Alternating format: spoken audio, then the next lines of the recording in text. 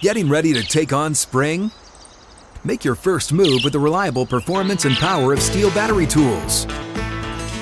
From hedge trimmers and mowers to string trimmers and more, right now you can save $50 on select battery tool sets.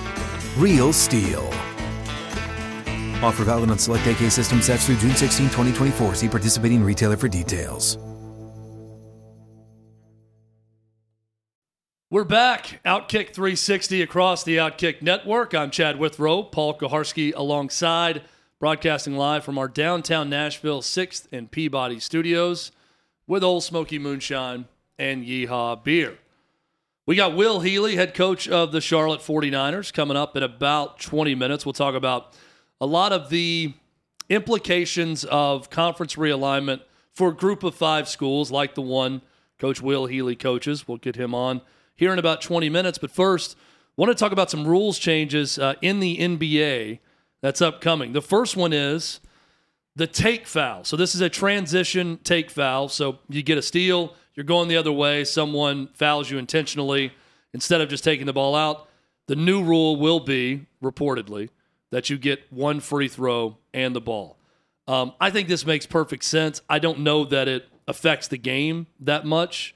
But if you're going to do something intentionally to stop a fast break dunk, and in the interest of helping the game be more aesthetically pleasing, Paul, I think that we all like a nice breakaway transition dunk opportunity, right? But this isn't going to stop anybody from fouling you on that. You're trading 2 points for 1 point instead of 2 points for the ball. Well, 1 point with the possibility, a strong possibility for more. You know, you're getting the ball also. You're going to get 1 point on the ball instead of just taking it out. Yeah. So it's like a technical foul. Yeah. Essentially. I like it. It's an improvement. And in a tight game, in a crucial, in a tight game late, it changes things a little bit, certainly.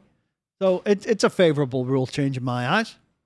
The other rule that they're looking into right now is for bench decorum, and this was prompted by the Dallas Mavericks during the playoffs, who apparently decided to stand for entire games. And the high-paying season ticket holders behind the bench complained they couldn't see the game because the Mavericks bench decided to stand up for an entire game and watch their team play. What was their motivation to stand up for the entire game? Well, they got fined thousands of dollars, but it's not just that. It's they're standing and they're getting on the court at times during play. They're stepping out to celebrate with players. They're not trying to trip players in the court or defend them or anything, but they're stepping out to give someone a high five or celebrating when the ball's in the other end of the court, and they're coming out onto the court of play. So has it been ruled they must sit? They're looking into it. All it is that they're looking into the rules to see what they can do about bench decorum. I've always thought that basketball benches should include higher chairs. I would not have a problem with higher chairs. I look at basketball players sitting during games and their knees are, I can't do it, above their head. Yeah. And it looks mightily uncomfortable. Now, I don't think that would prompt a guy to stand for the entire game, but you do see guys with bad backs or stuff in very awkward positions who go and lay on the floor, or stuff like that. And I think they could accommodate them better than they do, but I don't think it's cause for standing for the entire game. And I would be pissed as hell if I paid imagine front row seat prices. You're right behind the Mavs bench in a playoff game and a 7-footer standing in front of you the entire game. No, it's hard enough to see over the 7-footer sitting down, especially if they're in a higher bench seat the way you propose. Well, Paul. I think it should be. I think they should be structuring these arenas where the front row is elevated in a way that you would see over sitting or even a standing player in an ideal arena. So the third and final thing that's being implemented in the NBA, they're going to make the play-in tournament permanent, which is no surprise. This is an effort to try to curb tanking across the league, keep more teams interested for the bulk of the season, and get more teams into the playoffs. Some would say there's enough teams to make the playoffs already. I don't know how much damage is being done with teams from the play-in game. And you get moments like where Minnesota celebrated like they won the title when they beat the Clippers this year in the play-in tournament. So, and then what did they do? I don't think it's a bad thing to keep more teams interested for longer in the season. No, but it's not for me. I mean, it's got appeal to some people, and if that was the Knicks in it, it might perk my interest a little bit, but I don't think it's a federal issue either. So, Paul, we've got the Captain premiering. Is it next week is All-Star Week? Yes. So next week, the night of the Home Run Derby. I think it's next Tuesday. Next Tuesday night or next Monday? Next Tuesday night's the All-Star game, I think. Next Monday night, then, it's after the Home Run Derby, will be the premiere episode of The Captain. So to premiere at like 11 p.m. because the Home Run Derby never ends? Yeah, probably. You stay up late for that one or just record it and watch the next day. But you've got a story where Derek Jeter is denying one of the most famous Derek Jeter stories going. Yeah, Derek Jeter is not giving any further fuel to this idea that he gave gift baskets to his one-night stands, if you will. This is from The Captain. Yeah, I read the article. Yeah, of course. This is from the Daily Beast. You know it, you see it, and then it's like, how the bleep did people come up with this? You know, basically that's it. And who would believe this bleep? And you believed it. He continued, I remember being at a Starbucks one time, and there's some random guy behind me, and he says, hey, I just want to let you know that I'm giving out gift baskets because you did it. And I turned around and said, you're a bleeping idiot. And the look on his face, like, did he think I was going to say, yeah, good job, man? It's a story that became larger than life. People keep regurgitating this story that never happened. Never happened. Well, the story was told because a woman said it happened, right? And he's saying she's lying? Yes. Also, he didn't come out and deny it. Like, if it's a complete, I'm sorry, I'm not completely buying this from the Captain. Covering his rep. Yeah, probably. Like if it's a complete fabrication, you could have stopped it or at least said something before now. Maybe he got NDAs out. I think he didn't want to call attention. I mean, I'm just saying from his side, probably then didn't want to call attention to it. Now, in a retrospective of his career, compelled to address it as you would do in these sorts of specials. Paul, what's your level of interest in this? I would say it's different from most because you're a diehard Yankees guy. I want to see it because it's such an influential figure of the last 25 years in Derek Jeter. Just like I wanted to watch the Michael Jordan documentary, I'll be watching every episode. What's your level of interest? Is it on weekly? Is that what we think? Apparently your level of interest is very high. I don't know much about the broadcast It's a weekly thing on ESPN. I'm not on the edge of my seat for it. I'm sure that I will be into it once I start watching it, if it's as good as I expect it to be. But, like, if it's on during a Yankee game, I'm going to watch the game and tape the Captain and watch it later. So I'm not desperate for it. Yeah, it's the Captain will air, it looks like weekly. Yeah, debuts at 9 o'clock, July 18th, after the Home Run Derby. So they're saying... Well, that's going to be a miracle that the Home Run Derby is done also, and it's taking place in L.A., so they must be starting real early out there. So it will cover Jeter's entire career. That's all I think about when I hear the Home Run Derby, and I know... I think they do bring Chris Berman back for it, so that makes me... Already, we're a week away from it, and I'm already upset by the whole notion of the Home Run Derby. Yeah, it looks like 5 episodes, maybe. I'm trying to see exactly how many episodes it will cover, but it'll be a weekly show. So anyway, I'm looking forward to it. Paul, I don't know if you've read the Adam Schefter piece yet at Washington Post. I haven't read it. I just kind of read the I'd be curious just to know your thoughts of Adam Schefter's missteps recently. I mean, the idea that he's not carrying water for agents is ridiculous, particularly on the Deshaun Watson one that where he interprets that a grand jury's failure to indict then somehow, magically shows that Deshaun Watson's legal strategy was absolutely correct and he's been absolved of any wrongdoing by that. It's just, it's cut and paste agent talk, and he's done that too frequently lately. And yes, he's a good reporter, but he's fallen into some bad habits where he's cut and pasting stuff from agents. And the idea that he's not doing that in exchange for getting transactional information from agents is, it's pretty obvious that that's what's happening. Well, it's an interesting balance because, and I've read most of the piece by now, but where he got his start, how he got to NFL Network, how he broke the Mario Williams being the number 1 overall pick, was the first big scoop he had for NFL Network in that draft that helped solidify NFL Network in the very beginning. How he leaves NFL Network for ESPN and they delete his phone that they were paying for with all of his contacts. He had to rebuild his contact list. But how everyone he's ever covered loves him and trusts him. So the idea of getting the subject to love and trust you as a reporter, so they give you scoop and give you information without harming other people who could give you scoop or information, but doing that and staying respected amongst your peers. That's a difficult balance. I think because your job is to beat them. Yeah, like he's very upfront about it. My job is to beat everyone on every story, and I'm mad when I don't have the story. I think to be loved and trusted by everyone, I don't know. There's some degree of manipulation going on by there. Because if I'm loved and trusted by coach and team X, I'm probably in so being pissing off somebody with team Y. And so then this is my perception, being somehow Weasley in how I'm massaging that, where I'm keeping everybody happy. And I think that's what, and look, there's a degree of jealousy amongst reporters because he gets everything and other people feel like, at least on their team's thing, they should get something.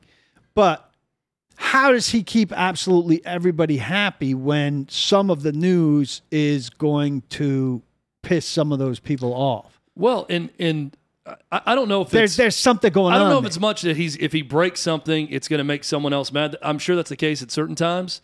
But Mike Shanahan says something in the piece about, I always like going to Adam because when I talked to him, he knew more than I did at times about things going on around the league. So I would get information from him. So I think it's sort of an information barter system. Well, that's taking place. Yeah, that's absolutely so I'm going to give you the whole scoop, thing. right? If I'm a GM or I'm a head coach, I'll give you the scoop. And you tell me what you're hearing. Well, what are you hearing from this guy? Yeah. But if you're the coach giving the scoop, you can't feel that comfortable about that because then you have to know, well, if I'm getting information from scouts and people with these other teams. He's giving away my from information. him, yeah, then they're going to get mine too. But I guess that it's just you're okay with it if you get a sufficient level of scoop for yourself. Yeah. Is the trade-off? It's kind of a weird behind the scenes. As long as it's not public, it's okay. But it's grown into something beyond what anybody could have imagined when he started. He's certainly dominant at it. Also, like, I appreciate people with a certain level of drive, but I don't understand somebody that never wants a day off. Like, that's not normal to me, and I don't think it's healthy for anybody. Yeah, people are just wired differently, and he just made up his mind. He said he never missed a day of school in his life in this piece, that he's just always been one that he decided early I was going to do this, and this so I could have everything that I wanted. And I don't know that that's ever a day off because he's got 2 phones in front of him at all times, even during the profile with the Washington Post. He's responding to text. Well, he's got everything he wants now, so he can't take a day off. $9 million a year is what he's making in his latest contract through ESPN. So, but there are holes in the guy now, and he's with the Twitter following he's got and the money that he's making, he deserves the scrutiny that he gets. No, I totally agree. When we come back, Will Healy, the head coach of the Charlotte 49ers, we'll talk about his program, but we're also going to get a deep dive into the life of a coach in the group of 5 right now. With all the instability around college football, there's not a ton of instability if you're in the SEC or Big Ten. There's a lot of instability if you're in Conference USA. We'll talk to Will Healy about it when we come back. This is Outkick 360. What's up, everyone? It's Nick Wright, and I got something exciting to talk to you about today. Angie, your ultimate destination for getting all your jobs done well. Now, Angie isn't just your average home services marketplace. It's a game changer with over 150 million homeowners served and a network of over 200,000 skilled pros. Angie has experience and expertise to tackle any project with ease. Whether you're looking to spruce up your backyard or undergo a major home renovation, Angie's got your back. And their pros are locally based, often running small businesses right in your community. And here's the best part. Angie makes the process seamless. From researching and comparing pros to scheduling services at your convenience. Angie's user-friendly platform puts you in control. So why settle for anything less than perfection when it comes to your home? With Angie, you can trust every project will be completed with the utmost care and professionalism. So get started at Angie.com. That's ANGI, or download the app today to discover why homeowners across the nation are turning to Angie to get all their jobs done well.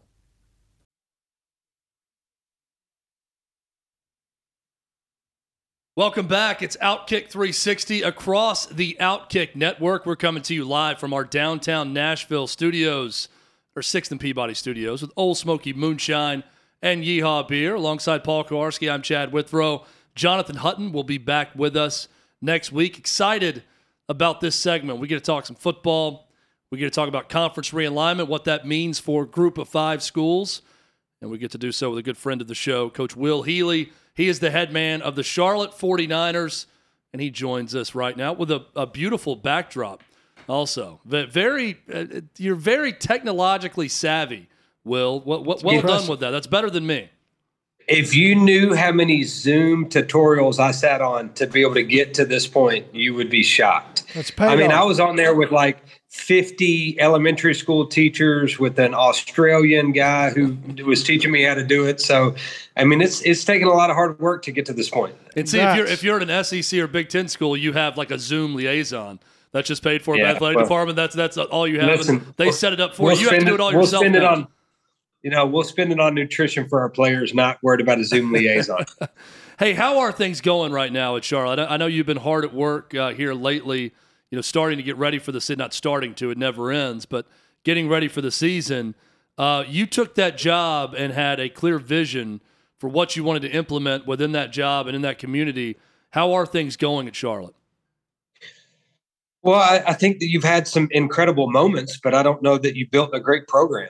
And that irks at me, and I think that, obviously you start the year off last year and you beat Duke and you got, an incredible opportunity where you're on, game day and you got a bunch of momentum and people obviously around this, these parts are excited about that victory and you start off the season hot. And then we got to the off week and we lost 5 out of our last 6 games. And so sustainability and consistency are something that we didn't finish the year very well last year. So business not done, obviously, with the transfer portal now and with what people are, been able to do from an NIL perspective and with the really tough schedule, you don't know what anybody else you are playing against has on their roster. You feel better about what you're doing and where you are from a recruiting perspective and the type of talent we've been able to bring in, but you don't know really what that's, what relative to the other teams, what you're compared to. So I'm excited about the progress, but you're also a little bit anxious to just see what other people in your conference and on your schedule have to offer and where you stack up. When I say the words transfer portal to you, given your current position at Charlotte, does that create anxiety or excitement for you when you hear those words? You can't get too ticked off about it when you've been able to utilize it.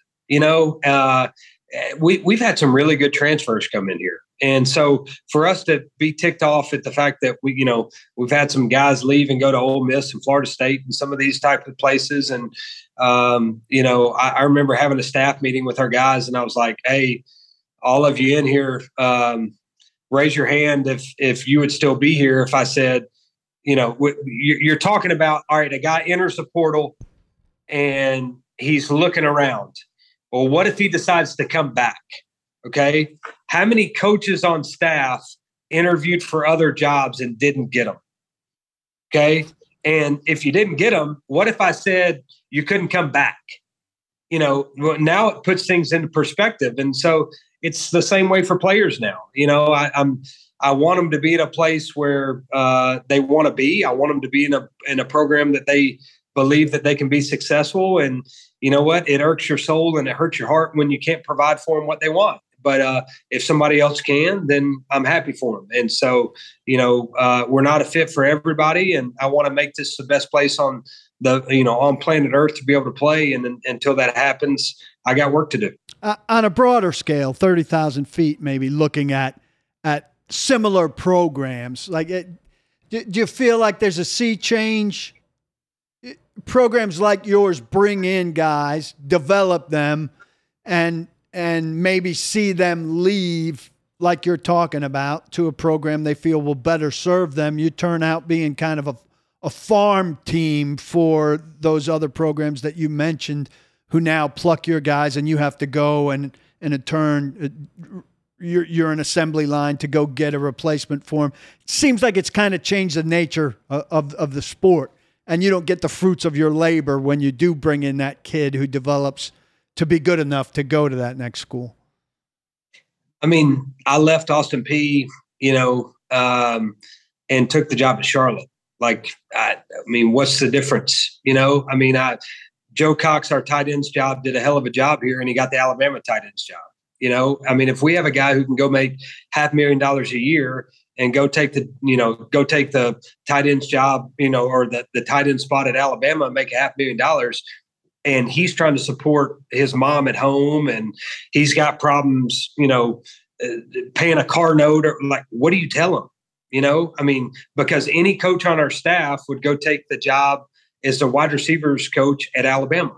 So, I want to make life so good here where guys don't want to leave, and it ticks me off until that happens. I want it to be the best place on earth for any of our players or our coaches.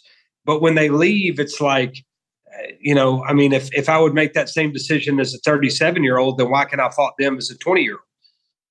Well, it's a refreshing lack of hypocrisy that you have in your stance on that.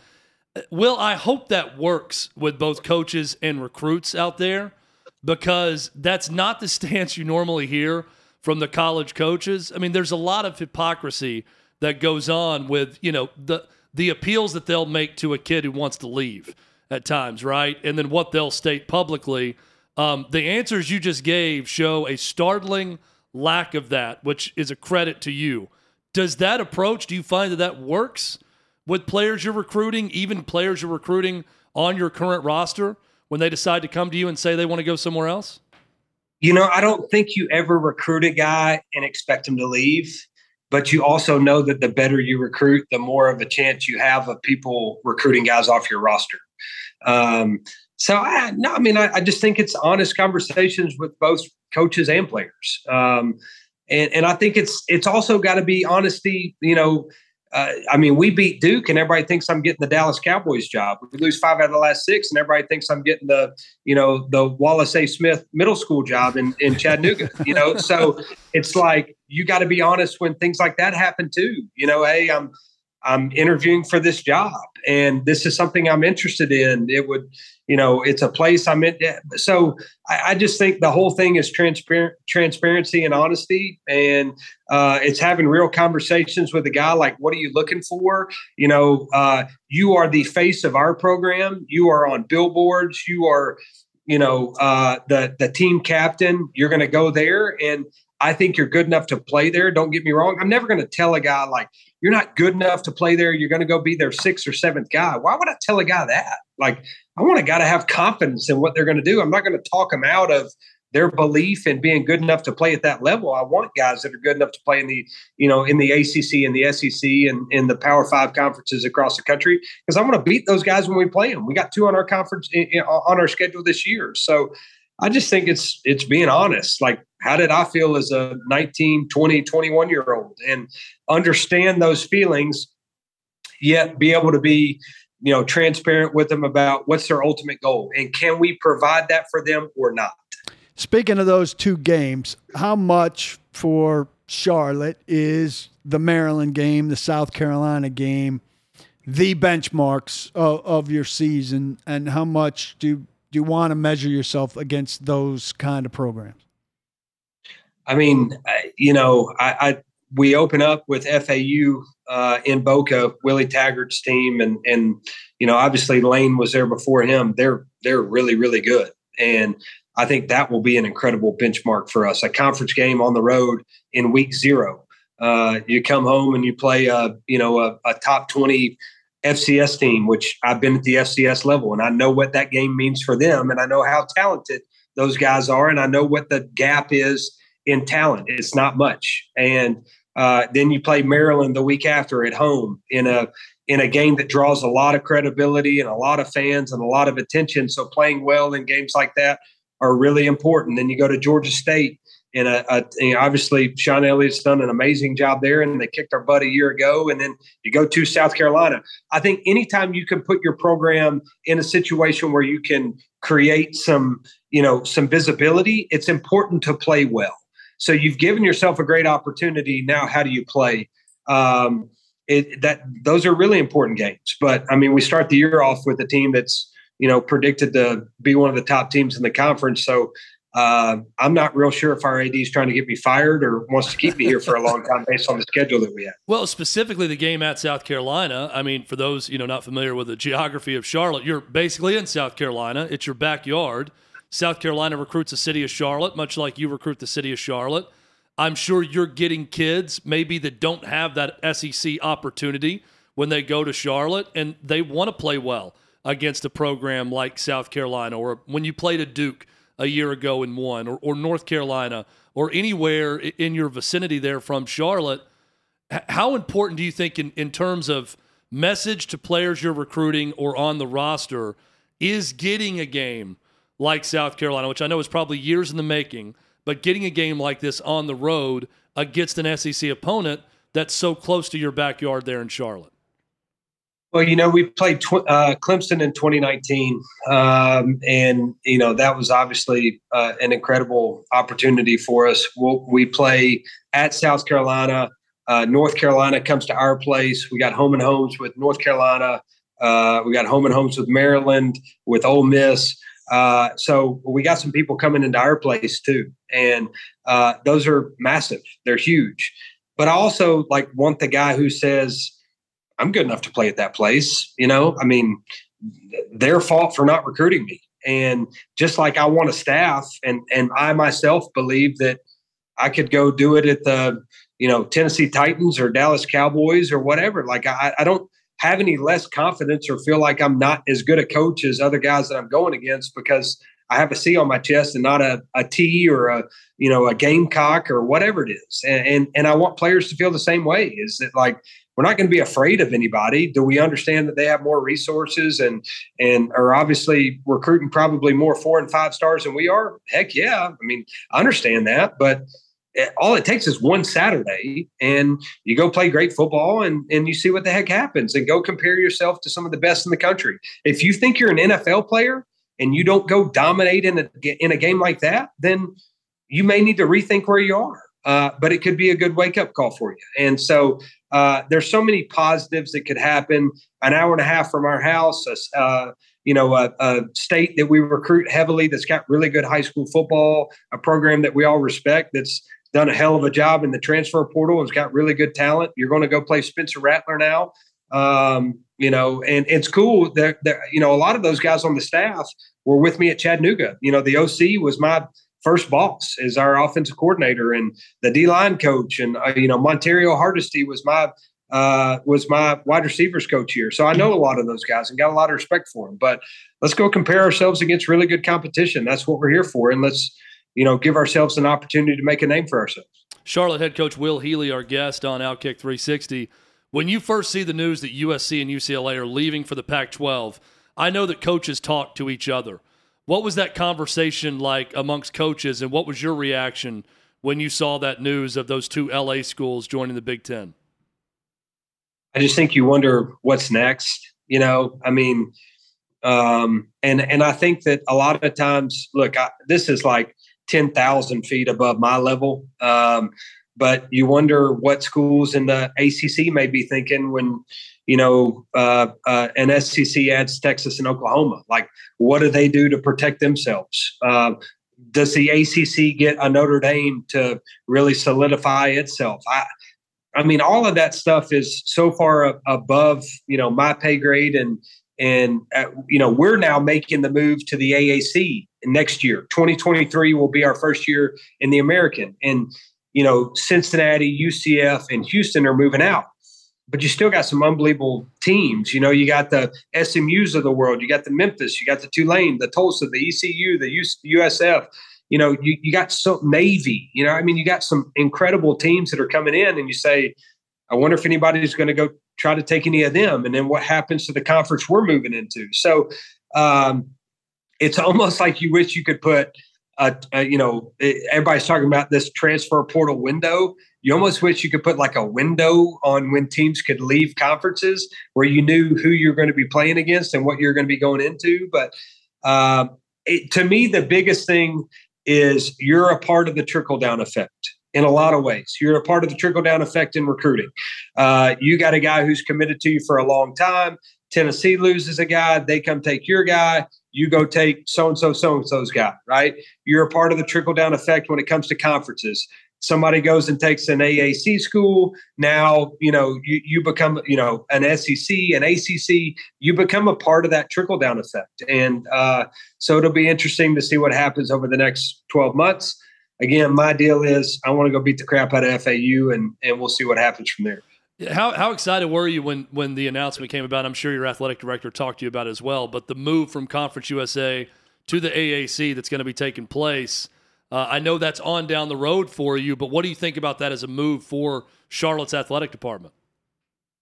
It's massive for us. I remember interviewing for the job in 2018, and that was something that Mike Hill wanted to have happen. I mean, he obviously Conference USA taking a program, you got to think about this. Conference USA picked up Charlotte in 2015 after playing 2 years of FCS ball and really not doing great. They took a chance on Charlotte, and all of the transition with creating football and moving to FCS and then moving to Conference USA, it's happened so fast that you're learning what it's supposed to look like to be big time. And so obviously we will have to take another step as we move to the AAC because the budgets are drastically different. The amount of money that's put into football is drastically different. The competition, the recruiting, drastically different. But it's an opportunity that you can't turn down. Whether you're ready for it or not, you can't turn it down when it presents itself. So it's huge for us. Puts us in a really good position as we're in the group of five. What has been by far the most dominant group of five conference in the country. They've called themselves more Power Six than they have group of five, and I would agree with that with the success of late. But you're also losing some really good teams in Cincinnati, UCF, and Houston. And so it's up to us to make sure that we keep the quality of football at a really high level. Well, and you're right about the rapid ascent of Charlotte football. It's such a young program to make this many steps in such short order. And you mentioned those programs, Will. Is that the goal? How do you get to that? And what I mean by that is UCF, Houston, BYU, Cincinnati, who puts themselves in a position to move up to the Big 12. And you're looking at two markets there in city schools, much like yourself, with Charlotte, with Cincinnati and Houston. Is that kind of the long-term goal, to get your program and in your situation in that athletic department to a position where you're the one considered for that next trickle-down effect of conferences coming and looking for the next program? I'll probably get fired for telling you all this, but why would you not shoot for the stars? You're in the 15th largest city in the country. Why would you not put yourself in a position where you're wanted? And I think what this city and what this program's been able to do and what this university's done, it's a massive university. It's 31,000 students, second largest university in the state of North Carolina. I mean, it's huge. And so why would you not put yourself in a position where you're wanted and where you're having enough success, where people are creating these rumors? And same way I would say for assistants or players, or, let's have enough success to where people are wanting to be like us, and you have opportunities, and now you figure out what's best for your university. I think the short-term goal is we're really, really fortunate and really lucky to be going to the AAC. And they took a shot on us, just like Conference USA did from the get-go. So I think it's building it the right way. I think it's being able to understand what it looks like from a resource perspective, from a facilities perspective. We're doing an $82 million renovation to our stadium. And we're talking about an indoor, a massive $30 to $50 million indoor complex, and all these different things that we're doing to catch up. And so it's like, all right, let's create some sustainability, create some success. Let's do it let's create a great program, not just a great season, and then see where it goes. And let's see how big we can build this thing. How's the Baker Mayfield buzz in town? I was on a family vacation, 16 of us in one house last week. And so I just got back into town on Saturday, and I'm fired up. Like, my 7-year-old's really fired up. He's like, Dad, when can we go to practice?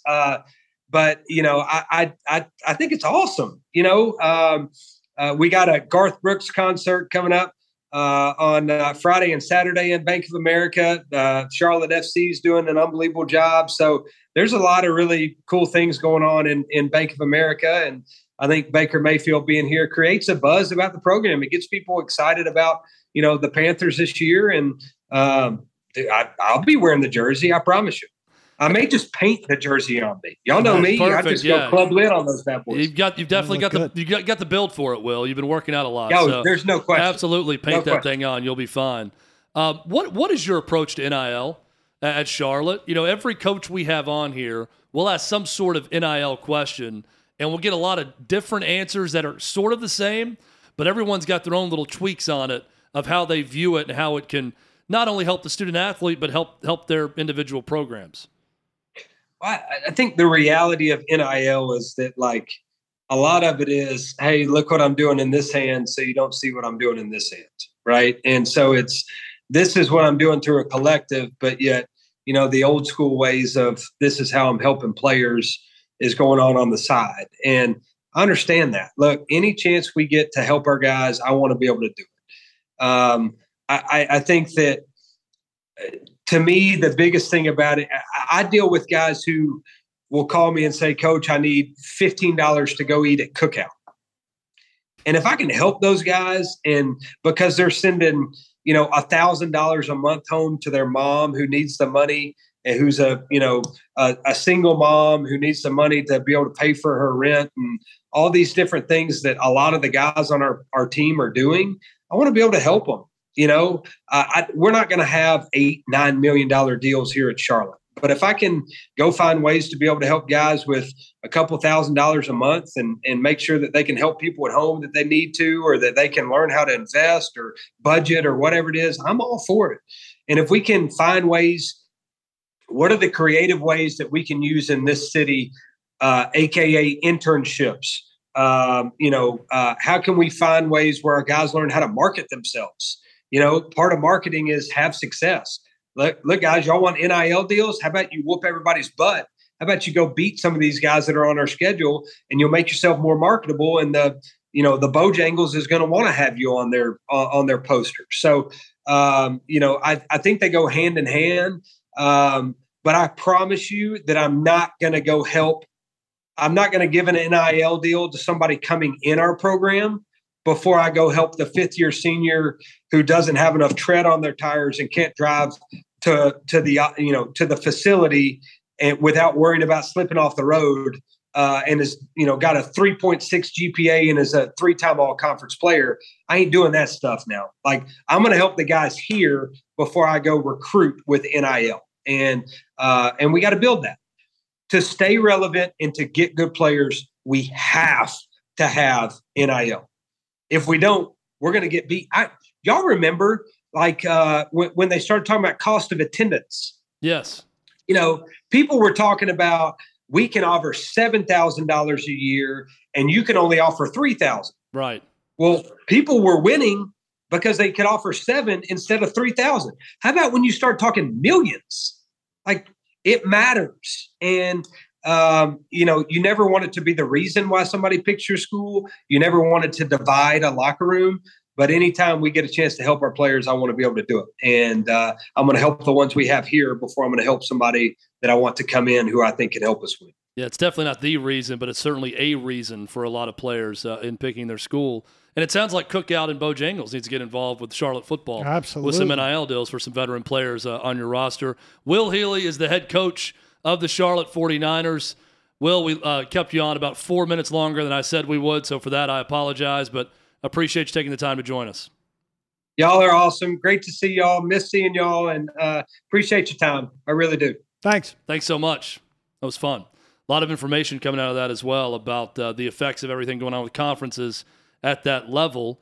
We're going to come back. We're going to wrap up the show. There's been a trade in the NFL that we need to discuss as we wrap things up. We'll talk about the night ahead as well. That's coming up next. This is Outkick 360. Hey, it's Kaylee Cuoco for Priceline. Ready to go to your happy place for a happy price? Well, why didn't you say so? Just download the Priceline app right now and save up to 60% on hotels. So whether it's Cousin Kevin's Kazoo Concert in Kansas City, go Kevin, or Becky's Bachelorette Bash in Bermuda, you never have to miss a trip ever again. So download the Priceline app today. Your savings are waiting. Go to your happy place for a happy price. Go to your happy price, Priceline. We have a trade in the NFL. The Patriots have traded wide receiver N'Keal Harry to the Bears. This coming from Mike Garafolo. Former first-round pick, now getting a fresh start with the Chicago Bears. Paul, a team in need of receiver help, certainly. But N'Keal Harry, not off to a great start with his career with the Patriots, but he gets a second chance. What a return they're getting. A 2024 seventh-round pick. Wow. Way to turn the 25th pick in the 2019 draft into something. This guy is garbage. I mean, he's got 57 career catches. Is that right? 57 career catches in 33 career games. 4 whole touchdowns. The Patriots are really bad at finding wide receivers. Yeah, and we haven't talked a lot about this quarterback, and we've talked a lot about quarterbacks within that division this offseason, some for off-field stories. Hutton and I spent some time on it when you were out. You know, Mac Jones is – I mean, what is Mac Jones? Yeah, we're not listing him the way that we've talked about Tua and that we've talked about not Zach about Wilson, not about his dating life, but about his surroundings. Those two teams have put those two guys, as well as some other guys around the league, in position where you could really make a determination about them this year. Now he's a year younger, and a lot of people have a lot of faith in Mac Jones, but the talent surrounding him is questionable at best. It's going to be a defensive, run-the-ball football team. And his weapons, Devontae Parker, not particularly impressive. The Texas Tech guy, is it that they drafted, is thin as a rail. Everybody says he was overdrafted. He's going to get knocked off the line of, knocked off his route immediately when people physical him up at the snap. Talking about the Patriots? Yeah. So some real questions about what they've got in terms of weapons. Now, they got the 2 tight ends they signed last year who didn't do that much. They're expecting a lot more out of them this year, but I think it's fair to question. And then you've got, a special teams coach and a defensive coach as the primary offensive coaches on that team. Hutton and I went into this in depth while you were away, but a lot of questions on that Patriots team beyond being able to say, well, Belichick will get it done. Well, and they draft Cole Strange, the offensive lineman from Chattanooga. Second round. Tyquan. Yeah, that's from Baylor. Tyquan Thornton from Baylor. All right, I had the wrong Texas school. Yeah, who's but he's a thin, fast guy. Yeah, it's they're not good with wide receivers. They haven't been for a long time. I can't get out of my head, Paul, that terrible wind game in Buffalo where the Patriots won, but they attempted 3 passes with Mac Jones. And I'm thinking, all right, you can say that's Bill Belichick going very old school, protecting his defense, knowing the weather was bad. But I can't get past the fact that you just really aren't trusting your quarterback if you throw 3 passes like that in any conditions. Well, they'll come back and say they won. But they're not going to be a popular playoff pick this year. A lot of people are going to look at Miami or the Jets as the most threatening team to Buffalo, or look to other divisions for wild card teams. And I'm there too. I don't have a lot of faith in the Patriots. And N'Keal Harry wasn't going to make or break them by any means, but look how thin his value is. Well, I look at two old coaches. That's the equivalent of like a ninth round pick. I'm talking about two old guys who are still coaching. Bill Belichick, Pete Carroll. Both are going to either look like the smartest guys in the room, and they've been coaching this long for a reason this year with moves they've made and decisions and things that have gone down, or they're going to look like the game has started to pass them by. Well, at least Mac Jones, they've got a vision in New England, and he was popular for a lot of people in the draft 2 years ago. The Patriots have a path. Seattle has no path. Well, Seattle is trying to fool everyone by believing their path is Geno Smith, and no one is buying it. So that's a difference. Paul, have a great night. You too. Fun show. We'll be back at it tomorrow. Dan Dockich will join us. Kennedy Chandler, former Tennessee Vol, current Memphis Grizzlies point guard, will join us as well. If you can't see me, I'm going to read for you this sign that is now behind me. It says, "Don't block the box." Also, be sure to lock your locks.